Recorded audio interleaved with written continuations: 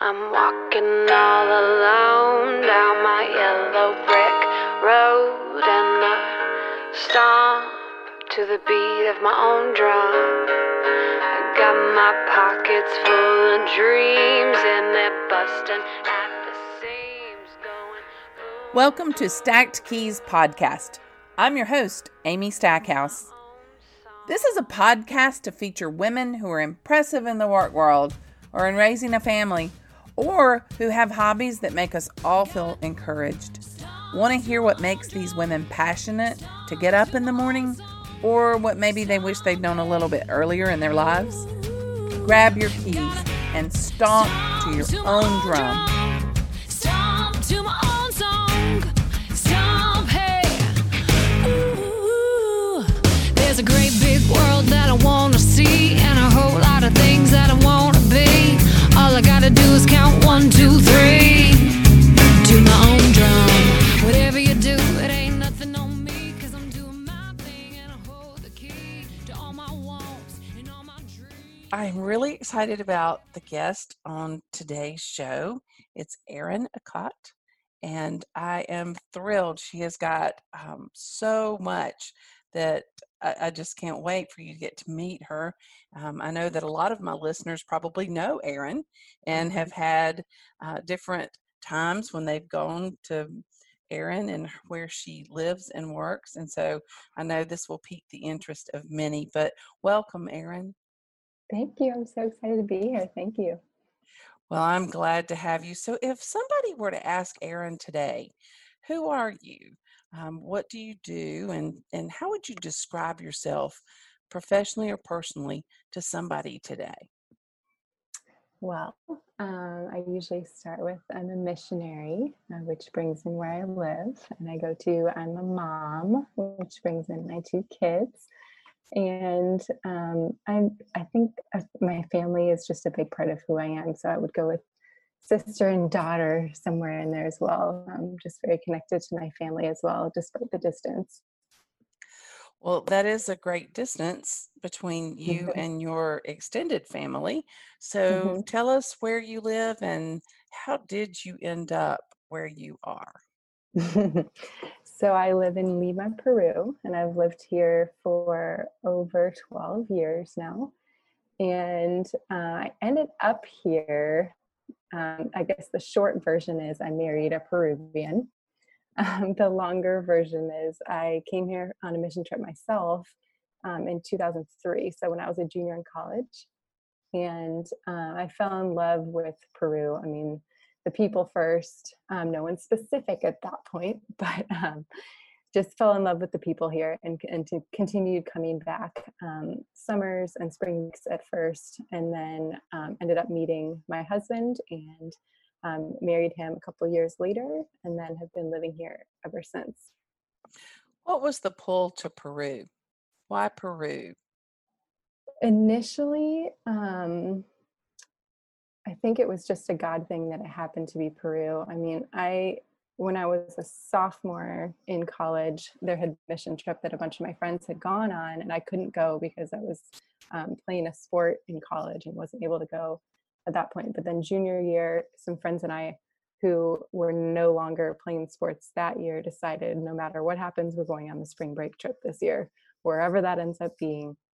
And so that ended up being to Peru that year. And there was a connection between someone working at our church in California and my husband. They're actually cousins, distant cousins. But that was sort of the original connection that got us to come to Peru. And then, like I said, once I came here for the first time, I was hooked. I mean, I knew after that first week, and I can tell you a little bit more about that story, but I knew after that first week that I would be spending a lot more time here. Okay, so you being an athlete is tough, and I heard you say, because of sports you couldn't go, and then you weren't. So there probably were a lot of sacrifices being an athlete. But can you kind of look at the 2 things that you might have gotten out of being an athlete, the things that you may have lost, but then the things that you may have gained? Well, definitely. I mean, I actually played a club sport in college. So it was not a varsity competing sport. but I played ultimate frisbee for that year and had an awesome time and loved it. And just the team building aspect and the community around it was amazing. And I still keep in touch with a lot of the girls from that team. One of them was actually down here in Peru not too long ago visiting, so it was really fun to reconnect with her. But I mean, just being on the team and working so hard at a common goal together was a really fulfilling thing. We actually ended up getting second in the country the year that I played. It was just a huge thing. We worked really hard. We did sacrifice a lot of time, a lot of early mornings before class, practice and such. But the community that we built through that was just amazing and incredible. And we got to travel some for that, which was really cool as well. We actually spent our spring break that year in Hawaii competing in a tournament, which was amazing. I mean, ultimate frisbee is a really cool sport to play anywhere, but when you're playing, on the Hawaiian Islands with the mountains in the back and the ocean, and I mean, it was incredible. It was a really, really fun time. So I'm thankful for that experience that I had, and just those friendships that are still, it's just still going on. Yeah.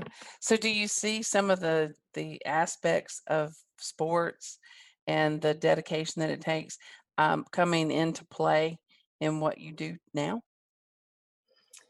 I think in terms of teamwork, when we have mission teams, for sure, there's that aspect of team building, and the more time that you spend with the teams, the more those relationships into play. And I think the more time you spend working together with someone, the better bonds you create and the better relationships that you have. And I think when you are able to be friends with the people that you're working with, you're able to do so much more, and it's able to be so much more impactful to others too. So I mean, with our mission trips over the years, I've just been so grateful for the community of translators that we have as well, working with us. That's a huge part of our ministry. And we kind of describe it a little bit like an onion. They talk about that, and I think we should as well, right? With layers. Depending on how big the mission teams are, the more translators we're able to pull in. And so, there's some translators that we have on almost all of our teams, and some that we have on, once a year, sort of a reunion with there's one big team we have every year that we get a bunch of translators in. But yeah, those bonds for sure. Working towards a common goal, putting in the hours, getting up early, staying up late, whatever needs to be done, you do it. Those things for sure, just building community and teamwork among that our staff and our team is really important, and it is sort of like a sports team in some sense. Yeah. So you ended up serving as a student and then answering the call to full-time missions, or did missions just come along with the marriage package? It was sort of a process. So, like I mentioned, I went on a mission trip when I was a junior, and I went with a couple friends of mine, one being a roommate who ended up coming back with me several times to Peru. So we went on that first team, just with the expectation of we're going for a week, we're going to serve, we're going to get to know this community. And we went to Pucallpa, which is our ministry partner that we still have now in the jungle. It's a ministry called the Refuge of Hope, and it is a ministry for youth and children and young adults with disabilities. And it's just this amazing place. I mean, it is a little piece of heaven here on earth. And everyone who goes there experiences that. And after that first week, I knew we were going to go back there. And sort of the way it happened, I can tell you a little bit more. When we started the trip that week, my roommate Julie and I had sort of talked about, let's do something this summer. Let's get a grant from our university. Let's go somewhere and travel, and let's do something kind of different. And sort of her hopes at that point were somewhere Spanish speaking, and then she wanted to work with kids.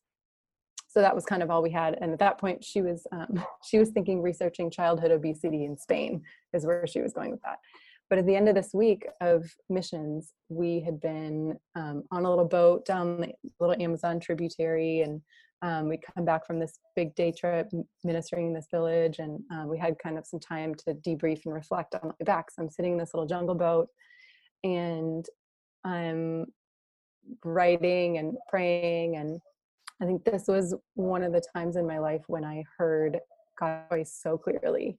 And he just said to me, "You're coming back here." So I kind of said, "Okay, what do you want me to do here?" And he said, "Well, the refuge doesn't have any way of sharing what they're doing with others. So you're going to do that and make a documentary." And at this, my experience was making goofy music videos with my roommates in our dorm room type of thing. And so I said, "Well, okay, I'm not sure I know how to do that." He said, "Don't worry, I'll take care of it." And I heard this voice just reassuring and saying, "This is what you're doing." And so at the end of that boat ride, I said, "Hey, Julie, we're not going to Spain." She said, "What?" I said, "We're coming back here. We're going to apply for a grant, and we're going to come here, and we're going to make a documentary." And so she said, "Well, okay, if that's what you feel like God's telling you to do, that's what we'll do." And, we got back to our campus and started applying for grants. We were able to get a grant from the Latin American Studies program. And then there were sort of all of these other blanks that I said, "Okay, God, well, we don't have a camera." I mean, this is back when camera phones were not a thing. Right. And you needed a decent camera to be able to make something like this. And that was a lot of money, and we were college students. So, so I said, we need a decent camera. We need a nice computer that has the editing software. And the editing software is also really expensive. I don't have any of that, let alone know how to use the, more complicated editing software at this point. And so basically people just started coming out of the woodwork and fulfilling all those things that we said, "But God, well, what about this?" We had a friend from our church group say, "Hey, I just started the student group, and we just bought these $3,000 cameras with editing equipment and computers. You could take them to the jungle and then just bring them back, and we'll use them when you get back." So we bought all the equipment and gave it to us to do the jungle. Wow. And, it was just one thing after the other of God fulfilling and saying, "Yep, I told you to go here, so I'm going to take care of the details, and I will send you." And so that was our second trip back. So we, was the first. We ended up going back for a month the first year in June, July time, and then filmed, edited, and produced a documentary about this ministry, the Refuge of Hope. So they had something to share with others. And then we came to this, there was another one that was, "Okay, what do you want me to do with this? Where do we take it from here?" And someone, a contact through my dad, actually approached us and said, "Hey, we heard you were doing this. We'd like to take it from here, and we'll, help the ministry get funds, if people want to help them out." So it was really just one of those experiences where, I said, "Okay, God, what do you want me to do?" And he just followed through with every piece. And so that's sort of the second chapter, I would say. And then after that, the following year, my roommate and I returned for a spring trip again to the same place. And then sort of starting there is where I really started to become friends with my husband. And we kept in touch long term, distance. And then we started dating later.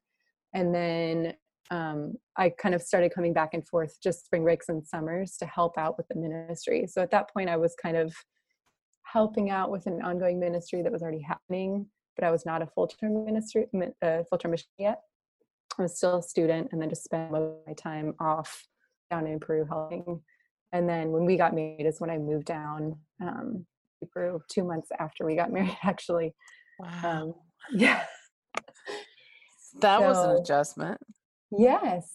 So when we were talking about getting married, we basically had very few options for dates because I have a lot of siblings and they all had different schedules at that point with school and everything. And so there were kind of two options for when they could all come down to Peru. And one of them was like maybe one of my sisters won't be able to be there. So we went with the other one, and that happened to be in March. And I was teaching high school in California at the time. And so our school year went through June. And so we got married in March. we went on a honeymoon, and then I flew back to California for 2 months, finished up school, and then I moved down to Peru. Wow. So yeah, it's, you know, it seemed like, oh, I don't know if I can do that at the time, but really in hindsight, it was not a huge deal. You know, you have Yeah. the rest of your life to spend together. So the 2 months, we'd done long distance for so long anyway, it wasn't a huge deal. Right. Well, that leads me to a couple of questions on long distance. I mean, that's just tough. Most people say, "Oh, long distance, don't even bother, don't even go there," but you did. And then We you did. also did that. I mean, long distance across country is one thing, and then into another country, that's a whole Mhm. nother set. So, did your mother go, "Oh, Erin, what are you doing?" Mm. Yes. Um, yeah, at first my parents were both a little hesitant. My dad actually came down and met Pepe when we sort of first started dating. He came down and joined us for a mission trip, and so he was kind of coming down to check him out and, you know, see what this was all about. Of course, Pepe passed with flying colors. Oh, I'm Um, sure. but yeah, at first, you know, they were a little hesitant, but I think with changing technology too over time, it's become so different. I mean, when I first started coming down here, our only communication with home was internet cafes. You'd have to go out somewhere and pay money at an internet cafe, and you would communicate that way, mostly through email. And then, you know, if I was lucky, I would find a payphone there. You could put some coins in, and I could talk for 5 minutes to my parents, and, you know, every 2 weeks or something. So that was kind of how we started. And then when Pepe and I started dating, there definitely no video, anything at that point. Phone calls were a little tricky and very expensive. Skype had sort of just started, Mm. and so, but only voice. So we kind of did a mix of, you know, phone cards and Skype if we could, if there was signal enough. And he actually, to this day, at his mom's house, still has this bulging Ziploc bag of old phone cards that he saved from when we were dating. Oh, I think just to give us a good laugh down the road. yeah. Um, but I think technology has changed so much that long relationships are still hard. I'm not saying they're not, but they are so different than they were when we started. Yeah. Um, and I think I'm just so thankful every day that we have this. I mean, we I can't remember if it was before we got married. Voice over internet phones sort of, you know, started appearing, and when we got married, we got an office phone that was voice over internet with a U.S. phone number and everything. And so called my mom and said, you know, you can call us on this. It's just like calling any of the other siblings. And I think she started crying because she was so happy that it was, you know, something that was connected in the same way Yeah. as, you know, it wasn't so much of a big deal anymore. And now with FaceTime and everything like that, we talk to her all the time. But it really is just a blessing that we can communicate the way that we can nowadays and see the grandkids. And, you know, she gets to see my kids all the time. So that's been really nice. Yeah, that makes a huge difference. I Hmm. have a sister that was in Chile years ago. I mean, like in the 80s. Hmm. And we would do this radio over, you know, and you'd have a guy who was managing the radio, so he was a part of the conversation, really. And when you would stop talking, you'd say over, and he'd switch it to her. And then when you'd get ready to hang up, he would say, "Well, good luck with that," and you would go, "Oh my gosh, I forgot you were there," you know. But That's but so yeah, I funny. mean, really different. We faxed, but the fax was that disappearing ink fax Hmm. paper. So, you know, So you'd have these funny. letters that just kind of disappeared. So, So funny. Yeah. I mean, we really, long distance was hard, but, yeah, you know, at that point, I think we just did it. And we saw each other for spring breaks and summers, and that was fun. And I think part of it too is my parents had dated long distance through college. They were high school sweethearts, and then yeah, dated long distance through college. And I mean, they wrote letters. That was what they There could you do. go. They couldn't, Yeah. they had like the weekly phone call for a few minutes. So Yeah. I think in the back of my head, it was like, well, if they can do that, then I Yeah. can do And you can this. do this. If it's the right person, then yeah, True. can make Now, anything but you work. were also when all right now you're dating, but you also when you got married, you're going into another culture. So I know that my sister was alone and she said that one of the easier things really was that total immersion and you really you weren't pulled too terribly much because of the isolation. Did you find this hard? Did you find it hard to go into the culture and the language and just all of that? Do you remember that being a difficult process? Honestly, when we got married, I think I was already over that hump because I had spent a lot of time here. Yeah. I mean, between junior year, so junior year was 2003. Now I'm dating myself for all of your listeners. Um, between junior year of 2003 and then 2008 when we got married, I came back and forth basically every year and then spent all summer here. And so by the time I moved, it was almost a relief because I no longer had to live out of a suitcase. Yeah. I had somewhere that was mine. I was just living in other people's places. I'd lived with another missionary woman between trips and um, with one of the other translators' families and this and that. But it was just a relief to finally feel like I could settle a little bit more instead of trying to hop back and forth all the time and just flip the switch. Okay, now I'm home and I'm in this culture and I have to do it this way. And okay, flip the switch and I'm back here and I have to do it this way. It was kind of like a welcomed, okay, now I can settle in and feel like I can be more a part of this now. And at Yeah. that point, I felt a lot better about the language too. Um, I think it was probably maybe a year or two after I lived here that I was finally like, okay, I'm fine with this and I can do whatever I need to do on my own and not feel like I need help all the time. So, Yeah. but I think it was good to have that sort of 5 year, transition of back and forth. Yeah. And I think the culture shock, for better or for worse, sort of came in the earlier end of those 5 years, and it was not when we got married. I mean, there were plenty of other culture shocks when you marry someone else from Yeah. a family who's different than yours.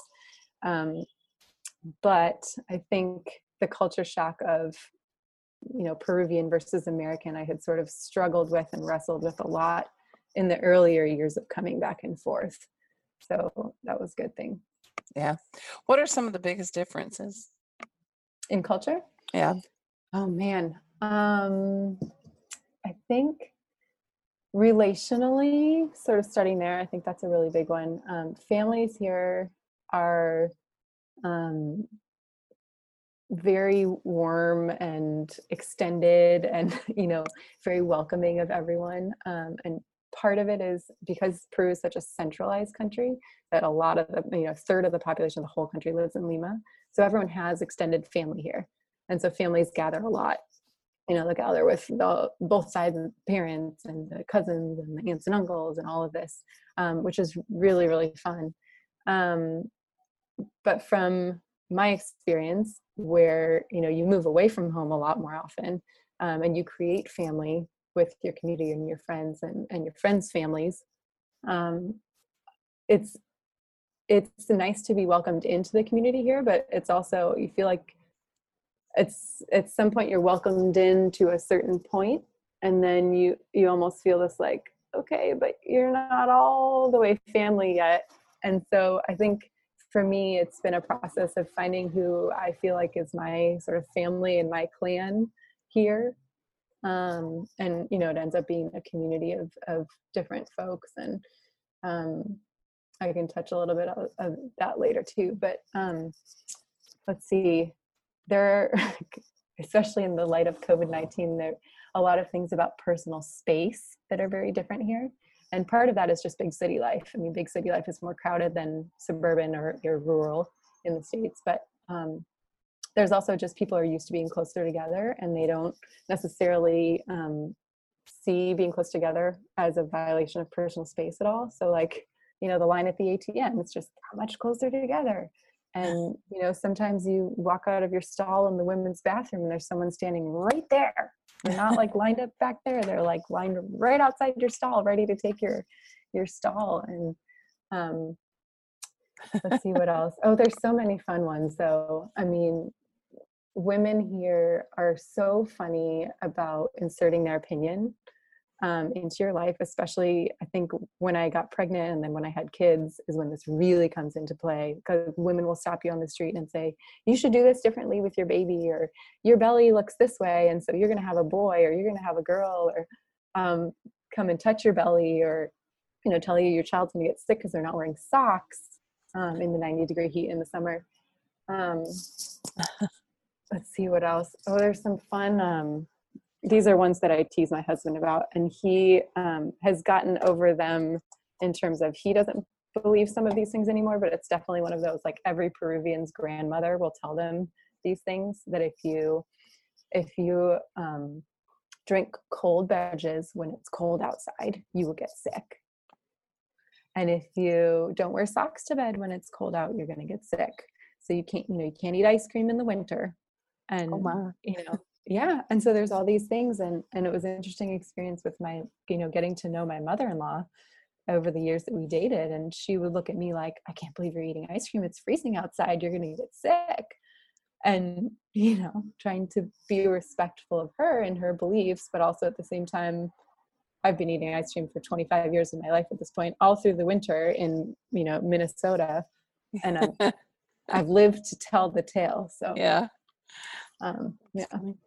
So it's a little bit like my grandmother's mother. So it's more, we've come away from some of that, but it sounds like they still have those There's still holding wives' on to a couple of tales. those classics. Yes, but in general, I mean, their culture is so warm and welcoming, and I think that is what a lot of the mission teams really experience, is just relationships, and they are so affectionate and so huggy and kissy, and that's why the whole coronavirus thing has been really hard for everyone to not be around and touch each other and everything, because they'd love to just love on each other, and that's a huge part of their culture, and just be together and spend time. And so, well, have y'all, in just briefly talking about the virus, have y'all had pretty much the same kind of rules and regulations and advice that we've had of the social distancing and just staying in place? Have y'all had that too? We have, but I think much more extreme than the States. So we March 15th, I believe, was the date. President decided, things were getting interesting around the world at that point. They shut down the country here from one day to the next. Every single thing was closed. All the airports were closed. You couldn't travel between regions anywhere. And at that point, it was a 15-day quarantine lockdown, military enforced curfew. Nobody was allowed out for any personal reason. You could go out, you could send one adult from your family out for just supplies. So food, you could go to the bank, and you could go to the pharmacy, and that was it. And 15 days has turned into, I think we're on day 85 now. And just this last week, things have started to loosen up. And now food is being delivered for, restaurants or some of them are open for delivery, which had not happened before. Children are allowed outside after 70 days of being only inside. They finally decided that children could be outside for 30 minutes a day between 12 and 6 within 5 blocks of your house. And, they have all these restrictions. You have to wear a mask, no balls, no toys, no scooters, all this stuff. So it's been an adventure.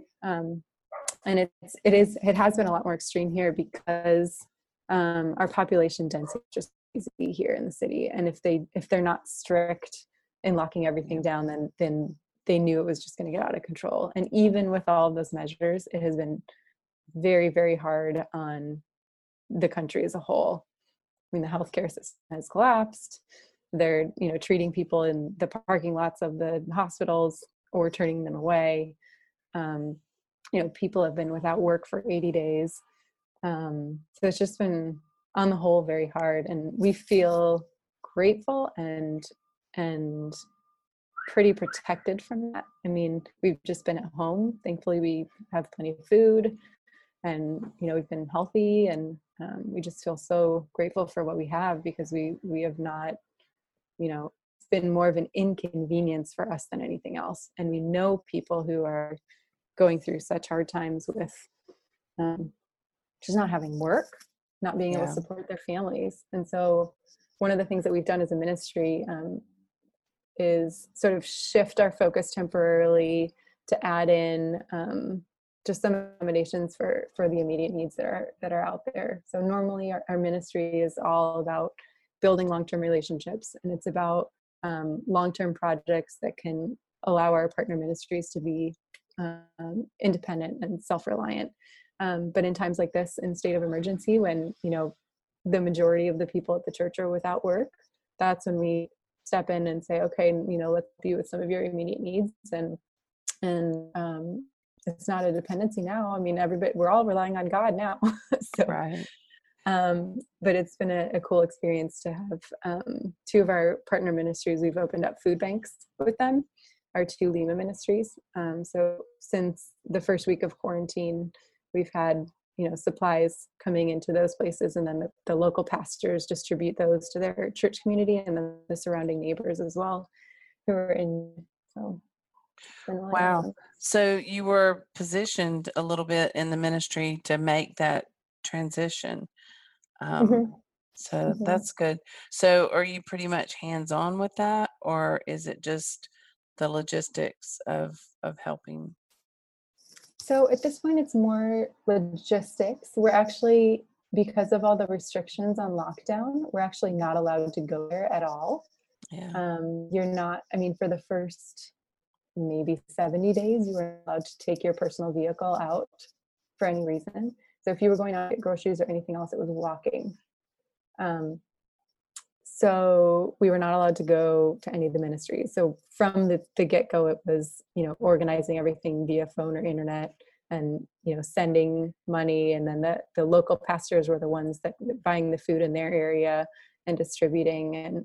And the way that our ministry runs, that is how we want to do things anyway, in terms of Yeah. everything goes through the local church. And those pastors are the ones who are there all the time, and they are the ones that are called to minister there. And so we trust them and their just their wisdom over their community. They know the ones who are most in need. They can minister to them, and so we're there to partner with them in that. But they are the hands and feet of Jesus in their community, and that, from the stories they've shared with us, has been really awesome. Just as a community, for them to experience that, they've said just the looks on people's faces when they have come in and received food when they have nothing. And especially those first few weeks that they had no expectation for anything. And the pastor called them in and said, hey, God has provided some food for you and for your family. And he said it's just been an amazing experience, and people really experiencing God's provision in a very tangible way, and able to share that as part of their testimony too. Wow. Okay, let's talk a little bit about the ministry. This year will be quite different because the international travel won't be happening. And Mm-hmm. then you guys that's when your hardest work of people coming in and getting a lot advanced happens. So, talk to me about the ministry overall, Mm-hmm. and your role in that, and then what this summer looks like. Sure. So the ministry overall, so we're called Living Missions Peru.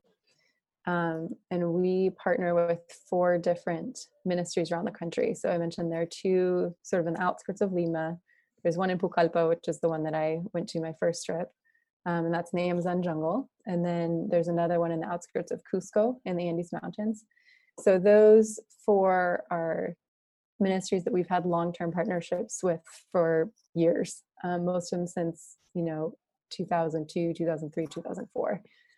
So our sort of ministry model is building what we like to call horizontal relationships with those ministries. We are not Jesus rescuers coming in to give out handouts and to save these people. There are pastors that God has called in each of those ministries, and they are on the ground, ministering to people and they are called to be there and to reach out to their communities. And we're there to help them in every way we can, to build up their ministry so that they can reach more people for God's kingdom. So we're in it for the long haul.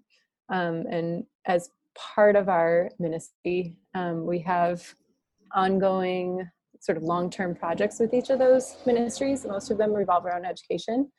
So just for an example, in the ministry in Pachacutec, which was one of our Lima ministries, we have there's a Christian elementary school there that we help them start, and they use that elementary school as a way, sort of a mission field in their community, and that's how they're reaching out. And they also have a soup kitchen and a community library that they run. So we're helping them run those things in a way that, over time it's self-sustainable. So now that the school has been built up for several years, they're paying all the salaries and everything themselves. Wow. From the tuition of the students. And so we're doing a similar thing now in the Refuge Hope in the jungle. When I first went to that ministry, they had an elementary school for kids with disabilities, and all these kids graduating and going on somewhere else to high school. But then they started seeing that the kids graduating who had special needs were really not finding any other schools that could help them and that could really engage with their needs. And so we've helped them these past few years to start a high school. And the idea is we're helping them by supporting the teachers at their high school, teachers' salaries, so that they can be building up a student body that can then pay the tuition as the school gets bigger, if that makes sense. Yes. So, we started with stronger support the first year, and then it tapers off every year with the expectation that they are tapering up their student population, and then they're able to take it from there. And then our other big educational project is an after-school program in Cusco, and it's for kids that come from families of a lot of farming communities around the area, just very, very low resource families who are below the extreme poverty line, not just the poverty line, but the extreme poverty line. And they, most of these parents have not even completed elementary school. And so it's hard for them to, be able to help their kids with homework and help them to advance in their studies. And so this after school program provides help for these kids after school, nutritional snacks, because a lot of them are not getting what they need at home, things like that. So those ongoing projects are a big part of who we are and what we do, because we believe that over time, breaking that cycle of poverty has to happen through education. And it may be a generational thing, meaning it may take a whole generation to bring a family out of poverty, but that's why we're in it for the long haul. And that's what we're trying to do. So that's kind of one big aspect of our ministry, is those ongoing projects. And another big aspect, which is where your family comes in, is the short-term mission trips. And man, we've just been so blessed with so many amazing mission teams and youth and adults that have come down just with a heart to serve. And our place and where we see ourselves as being a bridge for those teams that come down, so that they, as short-term missionaries, can be a part of something that is ongoing and that is continuing after they leave. So we believe wholeheartedly that you can't just plop yourself down somewhere, do something for a week and make a lasting difference. And you can also do a lot more damage than help in a week, if you don't come about it the right way. And so we're committed to being that bridge. And what we tell our mission teams a lot is, you may build something this week, but it's not about the physical thing that you're going to build here. It's about the relationships that you're going to build. And those are the things that are going to last way longer than any, brick building or any new classroom or anything that you could make. And I think it's those relationships that have the students and the pastors and the adults that come on our teams come back year after year. And it's those relationships that we've seen changing lives on the Peruvian side as well. Just with you, you see some of these kids that have grown up, going to VBS that the mission teams do every year, and you go to their houses and they have a little letter that one of the mission kids wrote them when they were, 7, encouraging them in their faith, and they've got it stuck up on their wall. So it's just amazing to see just those relationships forming and how that has impacted so many lives on both ends.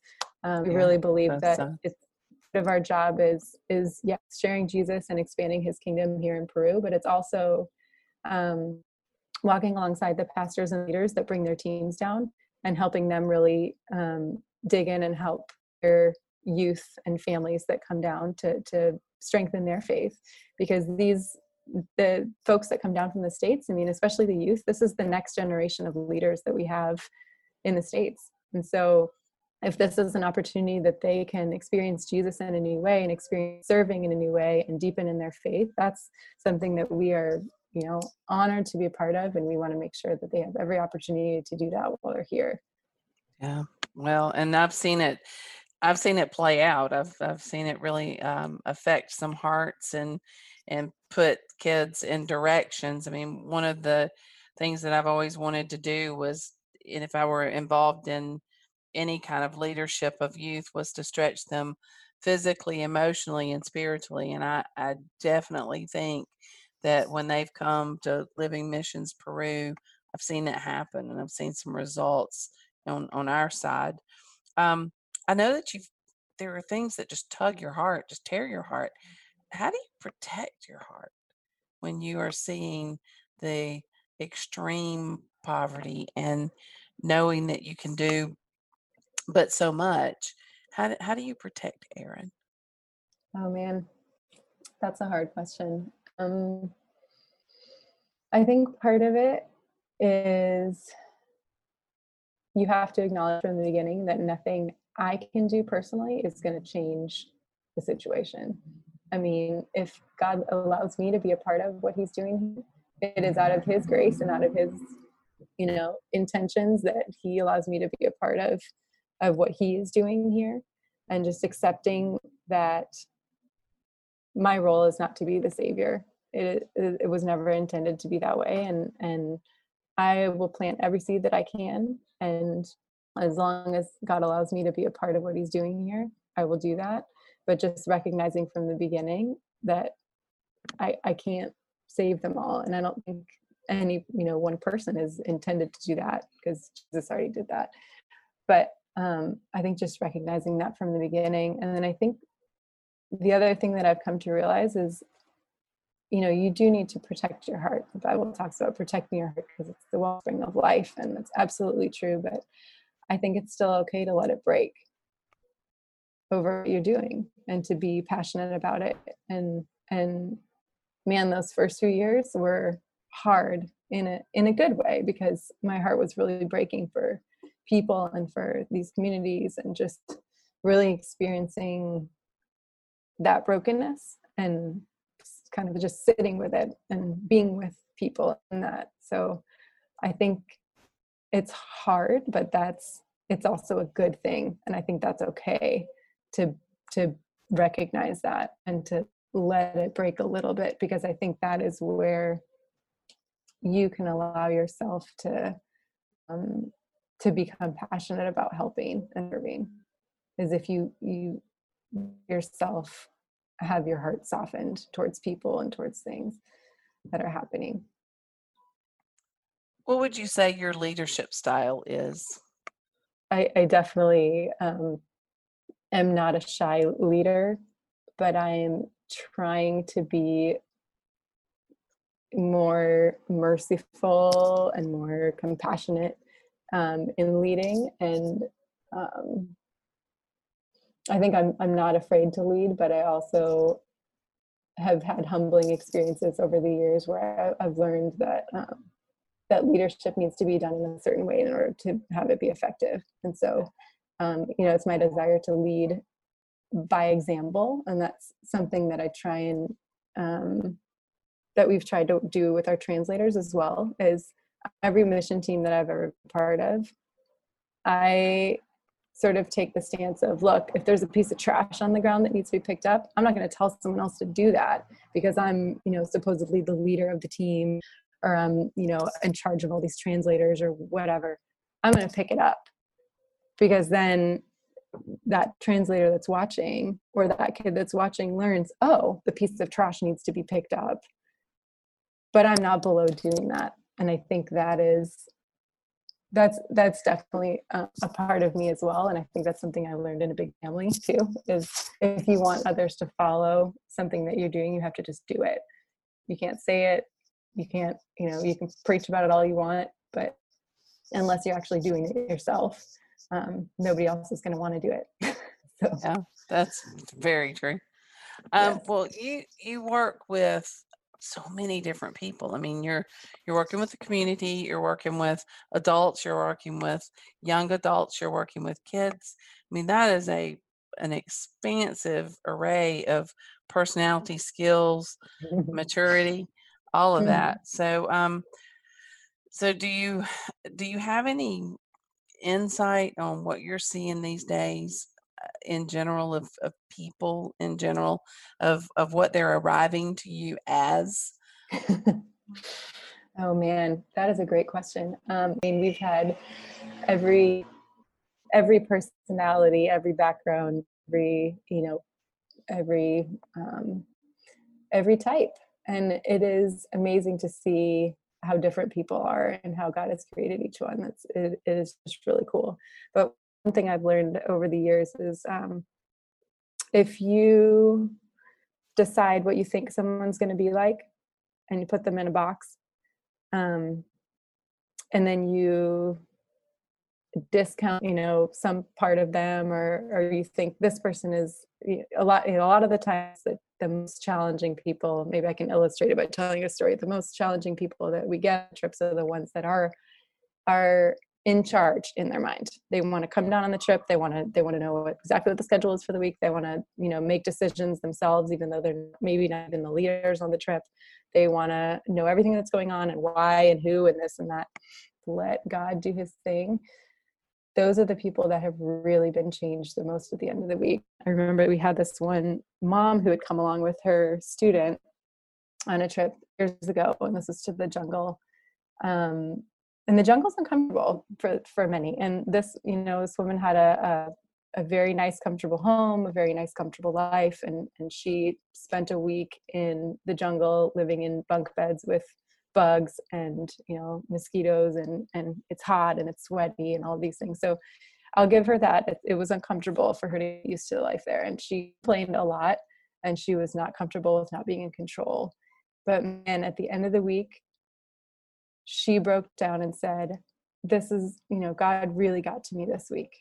And he worked on my heart in ways that he's never done before, because I just had to say, okay, I'm not in control here. You have to be in control, God, and I'm just going to have to trust you.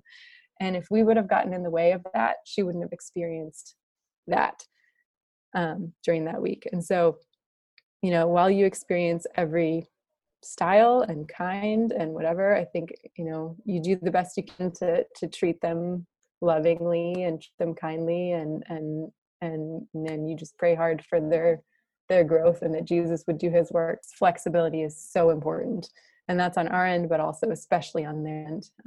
And one of the that's come down year after year shared a phrase that we use a lot, and that is blessed are the flexible, for they are the least likely to be bent out of shape. And we use I that like that. a lot with the teens, yeah, because it's so true. And even our own planning. I mean, we spent a whole year planning a trip, and then 2 days before the trip happens, it could change completely. They come a day later, they come 2 days later, we have to change locations. Half the team doesn't end up coming, or they bring 5 extra people, or plans change, and you have to roll with it and be okay with that, and just know that God is doing his work, and he had that plan the whole time, even if we didn't. And so often looking back on those things, you say, oh yeah, he definitely had that plan the whole time. That was what was supposed to happen. We just didn't know it. And so, I mean, it's a good lesson for life too, right? Just holding your plans loosely and know Oh, that things exactly. change. Mm-hmm. Well, exactly. And I mean, right now, today, none of us can figure out and plan and figure out how our skills and talents and God can show up in this pandemic. But Mm-hmm. if we just hold our breath and go and go in Mm-hmm. faith, I think that's where practicing faith muscles come in handy. Mm-hmm. So tell me what your stress release is. What do you do? How do you stay healthy and rested, and what's your stress release? So I think in general, there's sort of a pre-COVID, and then there's like what I'm Yeah. able to do now. Yeah. In general, it's probably just being outside, exercise, or playing sports, catching up with a friend. If it's inside the house, oftentimes that'll be once the kids go to bed, doing some sort of cleaning or organize something that's been hanging over my head, or oftentimes cooking or baking, something like that. Just sort of gets my mind off whatever it is and puts it into something that is productive and sort of has a short-term lifespan. Like I can, whip out a batch of cookies and it's like, okay, I accomplished something today. Yeah.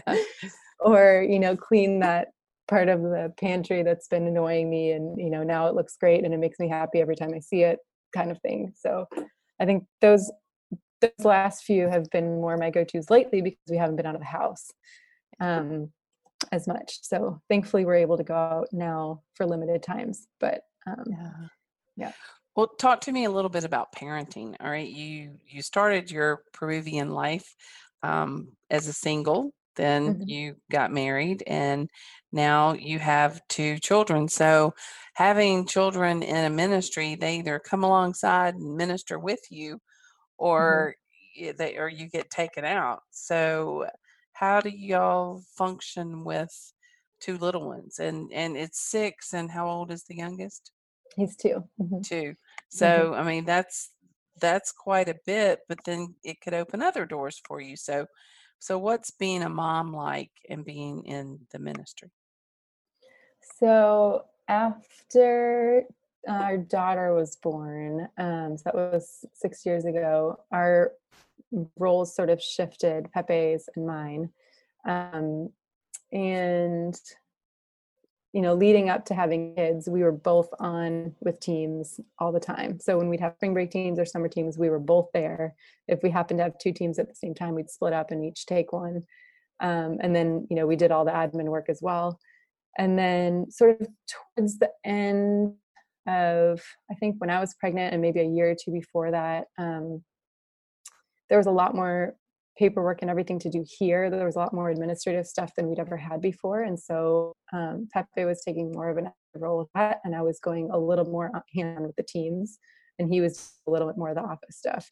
So when our daughter was born, sort of those flipped back. And I started staying home a little bit more. He would go out with the teams a little bit more. And when teams come through Lima, I try and take the kid and be a part of those, mostly because those long-term relationships we've been developing with those teams for years, and we just love seeing them. Yeah. So we try and spend time, any off day they have in Lima or the day that they travel back to the States, try and go and see them. And we've still tried to do that as well. But being on site with the kids, that's been a little bit trickier, especially the trips that are outside of Lima in places that are harder to get to. So when our daughter was, I think, 10 or 11 months, I went along on one of the mission trips to Cusco, which is up in the mountains. And it was, a week, 8 days, something like that. And during the day, it was great. We could sort of tag, she could observe and, do her thing.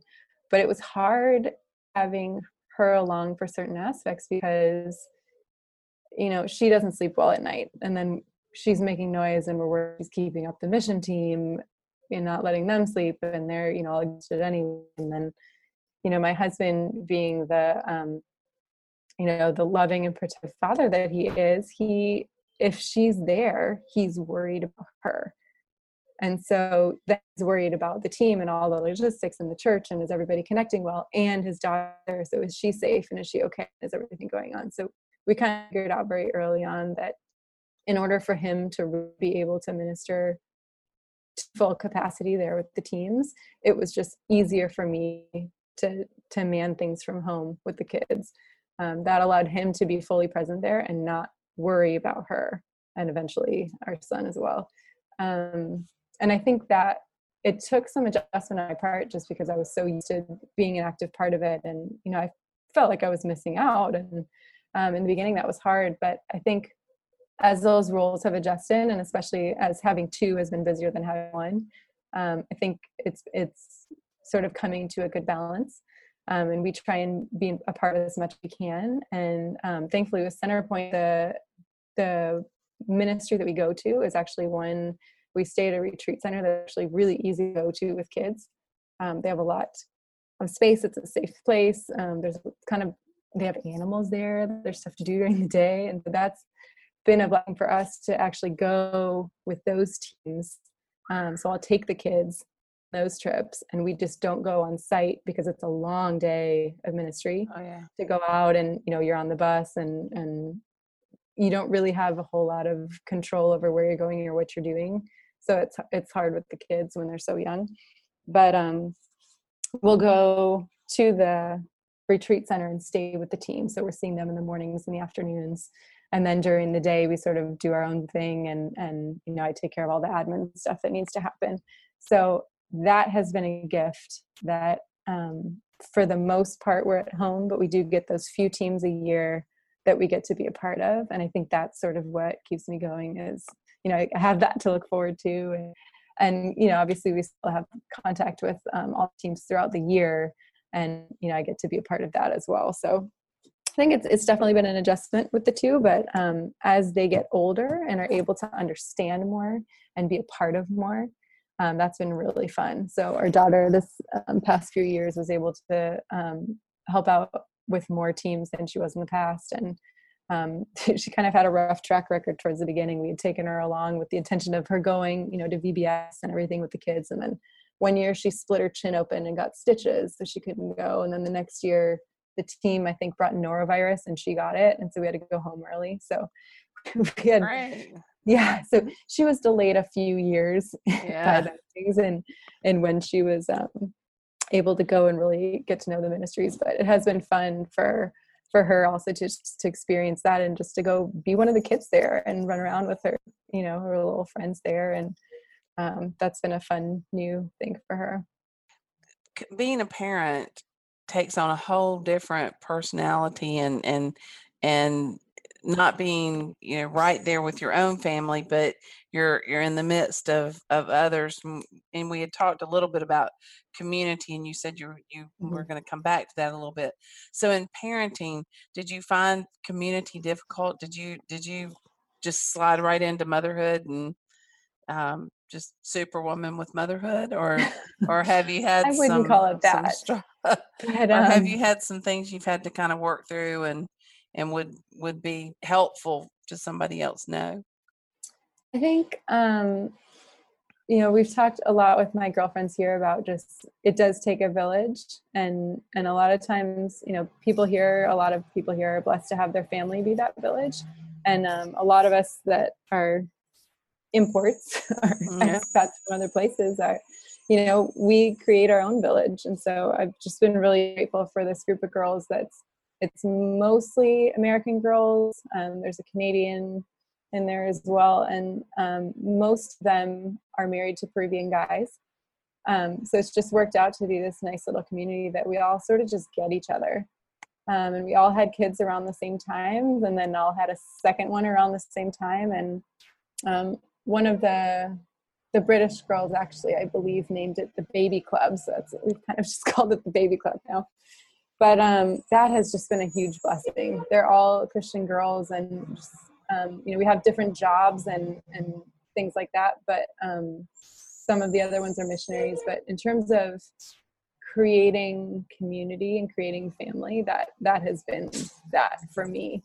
And just people I know, we can get together and all of our families can have a great time together. And if I need something, they're there for that, or if I have a question about something. And that's just been a huge gift to have, because it is hard having your own family physically far away, and with communication, what it is now, it's great. Like I said, I've been able to keep in touch with my mom and my siblings and extended family as well. But just having people here to be with and to rely on just has been huge. And I think back to the sort of cultural differences. I mean, cultural differences come out in your marriage, but they definitely come out when you start having kids. And that's been interesting to see that play out. And I think that's one of the reasons maybe why I've gravitated towards this Christian group of American girls is they sort of do things more in line with what I would hope to do. They have similar values. They're all, Christ is there first and foremost. And we do have Christian Peruvian friends, but because of all the cultural differences that also play in, there are just some different values and some different priorities in there. And so those are Like sort of what? Can you think of something like what? Can you think of an example? So, I mean, in our family, it's important to put the kids to bed early, and there are a lot of things involved in that. It's better for their health. It allows us to have time together as a couple after they're asleep. It allows me to get work done, get things done around the house, all of those things. And Peruvians will have their kids out, in the park till 9, or like you'll see them, if we ever go out for a date night late, there's like families with kids out at like 10 o'clock, having dinner. And not to say that maybe that's just one night out that they took with their kids, but it's much more common here. Sort of the kids rule the show. And my kids goes to bed at 10:30 because they don't want to go to bed earlier. And I say, well, I didn't give mine the choice. Right. It's not their choice of when they go to bed.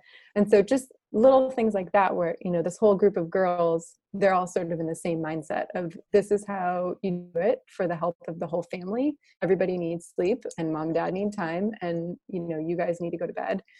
So that's maybe one example. And then just, other things that are sort of personal choice things, like how much TV do you let your kid watch? I have, very different opinions than maybe the average Peruvian who would plop their kid down and be fine if they watched hours and hours upon end. And, I don't want to do that. So things like that. Well, I think go ahead. I was going to say one of our funniest examples is probably in the topic of sleep again, is that just sleep training. I mean, when our daughter was a couple months old, I remember bringing it up with Pepe, and he said, well, what's that? I explained why you do this. And he just said, that sounds awful. Like, I don't want to do that. And I said, well, how do you expect her to learn how to sleep? And I showed him some stuff that I'd read, and we talked to my mom. I mean, my parents sleep trained all of us. And they said, that's just what you do. And it's miserable for a little while, but then everybody sleeps. And that is, what's most important in the end. And so Pepe at first was like, I don't know. I mean, I just don't know if I can listen to them cry at all. I don't want them to cry. I don't want them, this, it's going to be so hard. And then, with our first, we got through it and it worked like a charm. And so now he's like talking to his Peruvian friends about it. I'm like, oh, well, you should sleep train. And you should do this, and it totally works. And I'm like, I have converted you. There you have. Because in the beginning he said, well, none of my friends do this, and their children all sleep. And I said, ask them what time their children go to sleep and how many hours it takes them to put them down every night. Because I had personally experienced one of our Peruvian friends' bedtime routines, which was like an hour and a half. And I said, you know what, if you want to do that every night, you are totally welcome, but I'm not going to do that every night for our kids. An hour and a half of, the whole thing. So anyways, those were some big discussions and definite cultural differences. But when it came to it, we talked about it and made a decision, went with it. And now he's a believer. There you go. Well, it sounds like you're intentional. You're intentional in the parenting and making the choices, and intentional about having couple time. Intentional about the marriage, so and the ministry.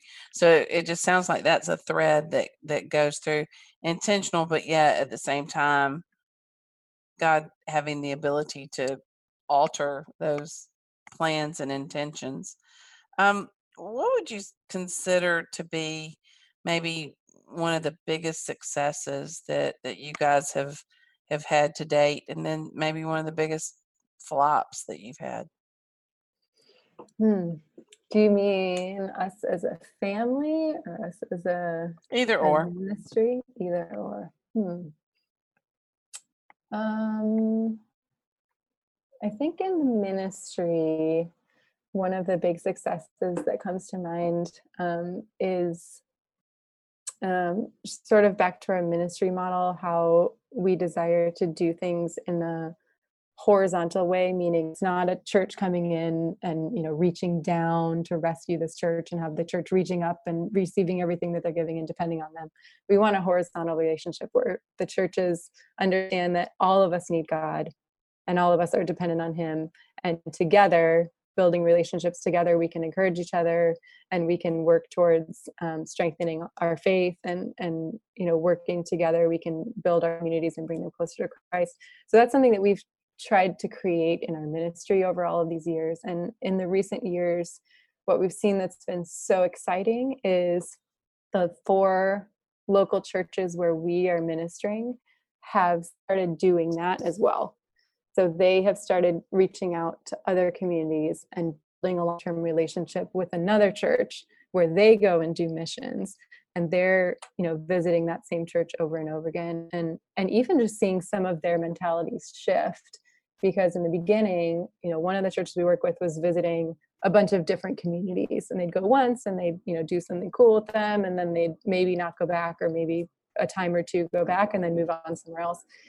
And in conversations with them and in seeing what our relationship as a ministry was developing with them and all of these visiting teams coming back, they were starting to sort of realize, the relationships are valuable.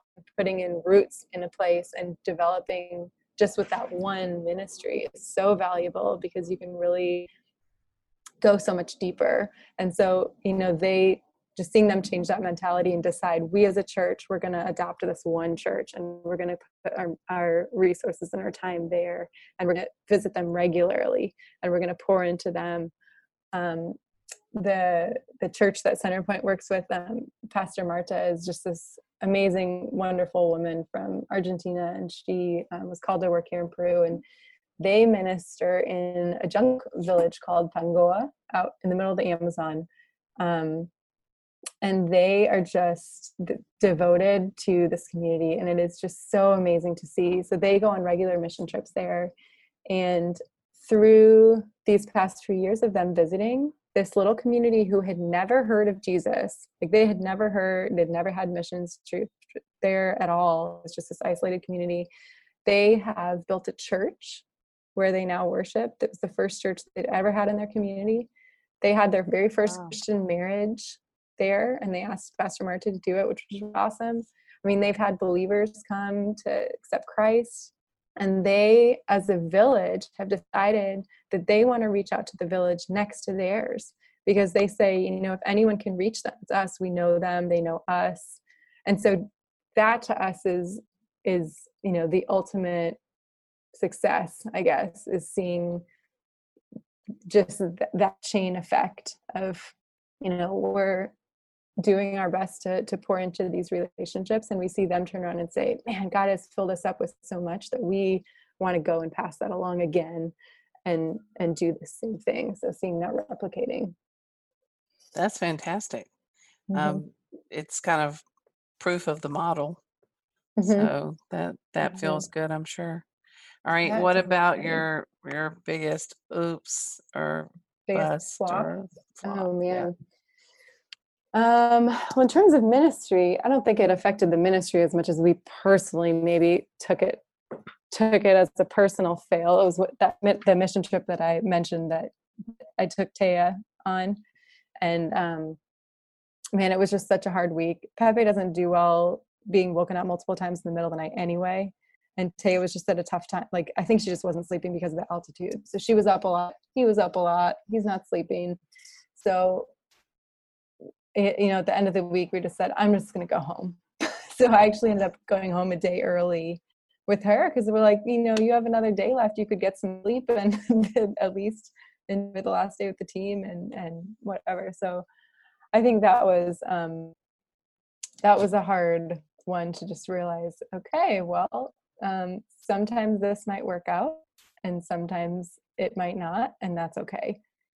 I think that was more for me of saying, like, maybe I shouldn't be pushing this so much to try and make it work at this point in our lives, because in a few years from now it might be more natural and it would totally flow. And when the kids are older, it works. And just right now, or in this location, or whatever it was, it just was not the right timing.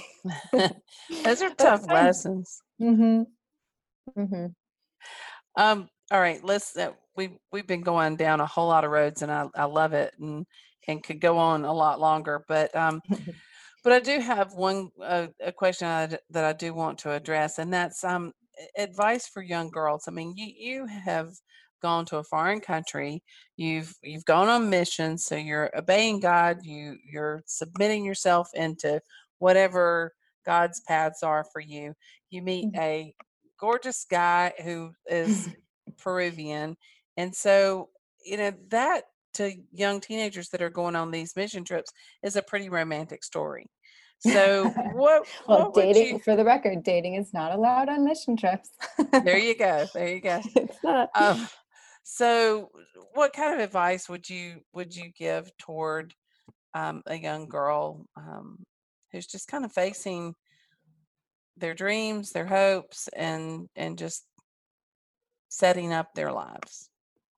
Oh man, that's a hard one. Yeah, it's kind of loaded. Yeah. You know, I just think preparing yourself in the best way that you can with the passions that you know God has given you, follow those as sort of a beginning path. You know, you can tell you can tell what you're passionate about, and as you get older, oftentimes that comes in the form of recognizing where it is that your heart breaks. And that's kind of where I was going with that answer earlier is I'd heard someone say once, where your greatest passion meets the world's greatest need is where you're supposed to be. So letting your passion sort of start to dictate your path, but then keeping an open mind and keeping your hands open to what God might have you do with those skills that you're building. So in my case, for example, I went through high school, got good grades, I had a pretty good, resume or whatever you want to call it at that point. I got into a school that I loved, and I had no idea what I wanted to study. I ended up studying human biology, which was great. But I never had being a biologist or whatever you would be with that in mind. And I knew I did not want to be a doctor at that point. So it was kind of one of those things. I feel like God's calling me to do this and prepare this for right now, but I have no idea what he's going to do with it. And then after I graduated, that year after college, I was sort of looking at maybe physical therapy stuff because that was interesting to me. And a friend of mine asked me, hey, do you want to come sub at this school with me, a couple of times a week or whatever, just to make some money while you're figuring things out? So I said, sure.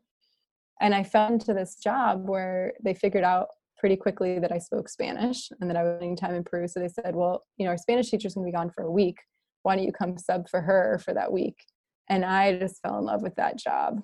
And then there was a position open at that school. Long story short, I became a Spanish teacher with a degree in human biology. So I taught California for those years. And then God calls me as a missionary to come down here and work with mostly high school teams. And so I'm looking back at this experience going, okay, I had no idea what I was going to do, but that whole time God was preparing me, even unbeknownst to me, for what I was going to be doing, working with students, to be a teacher, you'd be super organized, right? And doing logistics for these teams is a lot of the same. Just being super organized, having everything together, having every outcome that could possibly happen planned for. And so there was a lot of overlap there. And then human biology, actually, oddly enough, comes in very handy when you're out in the jungle and someone gets sick or you're at altitude. You need to know which is altitude sickness with only the things that you have with you. So human biology is a great tool for life in general. But yeah, I think just trusting the passions that God has put inside you and trying to develop those the best you can. If you love kids, go work with kids. do volunteer somewhere. If you love a language, go learn that language. Volunteer somewhere, learn the language. Go study somewhere. If you love working with older people, do that. If you're interested in medicine, go intern somewhere and get exposed to that. Follow those things, but also be prepared for God to take that and then flip it in a direction that maybe you hadn't expected. Because if you're open to that, man, the ride you can get in the end can be so much more fun than what you've ever put together yourself. I mean, I don't think I ever would have envisioned what God had planned for me. And, even further down the road here, I continue to be surprised. There several years ago, before we had kids, I just remember thinking in the off season, like when we don't have teams, when it's more of the administrative stuff, I kind of just kept saying, okay, God, like I need something else right now to do in the off season, because I can manage all the admin stuff, but I need something else. And so some friends in my Bible study and I were just praying, like, God, give me something else to do. And not once, but twice, these two different jobs sort of just fell into my lap. The timing was perfect, just the amount I needed to get through like the year until the next mission team started. One of them was translating at a Japanese engineering firm, not in Japanese, between English and Spanish. Whoa. Yeah, I know, between English and Spanish, but it was basically, running the logistics for this project, figuring out how to coordinate all the translators together. I mean, it was logistics married with translating, which was perfect for me. Yeah, which is what you did. And then the other time, fun enough, was a teacher going on maternity leave that teaches biology, chemistry, and math. And so I ended up teaching at a high school biology and math, and that was actually the first time that I, in my professional career, used human biology. So like, okay, God, I guess you had it in there for something. Yeah. So yeah, well, that's great. So yeah, you never know what's going to happen. Plus, those opportunities open community avenues for you, and so exactly. you grow that in ways that you couldn't. Well, we've gone down all kinds of paths, and it's been fantastic. I have one question for you, and that would be, if you were given a superpower for 24 hours, could be anything, and you can use it personally, professionally, what would it be, and how would you use it, and why? Oh man, these are such good questions. I think at this point, it might be being able to fly places, as in anywhere, because right now it just seems like, right now, like right in the middle of coronavirus and all of this stuff, it seems like people are very connected, and just the ability to not see family and the ability to not get supplies to where they're needed is just really hard right now, and seeing that develop. So I think I would use that in all of those ways personally. See my family and go just visit them or whatever that looks like. And then professionally, I think just helping deliver supplies to places that need them. And I think it'd just be fun too. I could see that being fun. Well, what about contact information? If someone wanted to get in touch with Living Missions Peru, how would they get in, or just you, Erin, how would they get in touch? Sure. The best way is probably through email or our website. The website is just Living Missions Peru, altogether, .org. And you can actually send an email through the website, but our email is also super easy. It's livingmissionsperu@gmail.com. And that's the one we check most often. So that's probably the best. And are you on social media? So we do have a Facebook for our ministry. We are not the best at posting during the year. That's something that typically our summer interns run and update. But Pepe says we're out of touch with social media. We need to get better about that. But yeah, you can definitely send a Facebook message to that too. But email is probably the most certain. Okay. Thank you, Erin. It's been great, and I appreciate it so very much.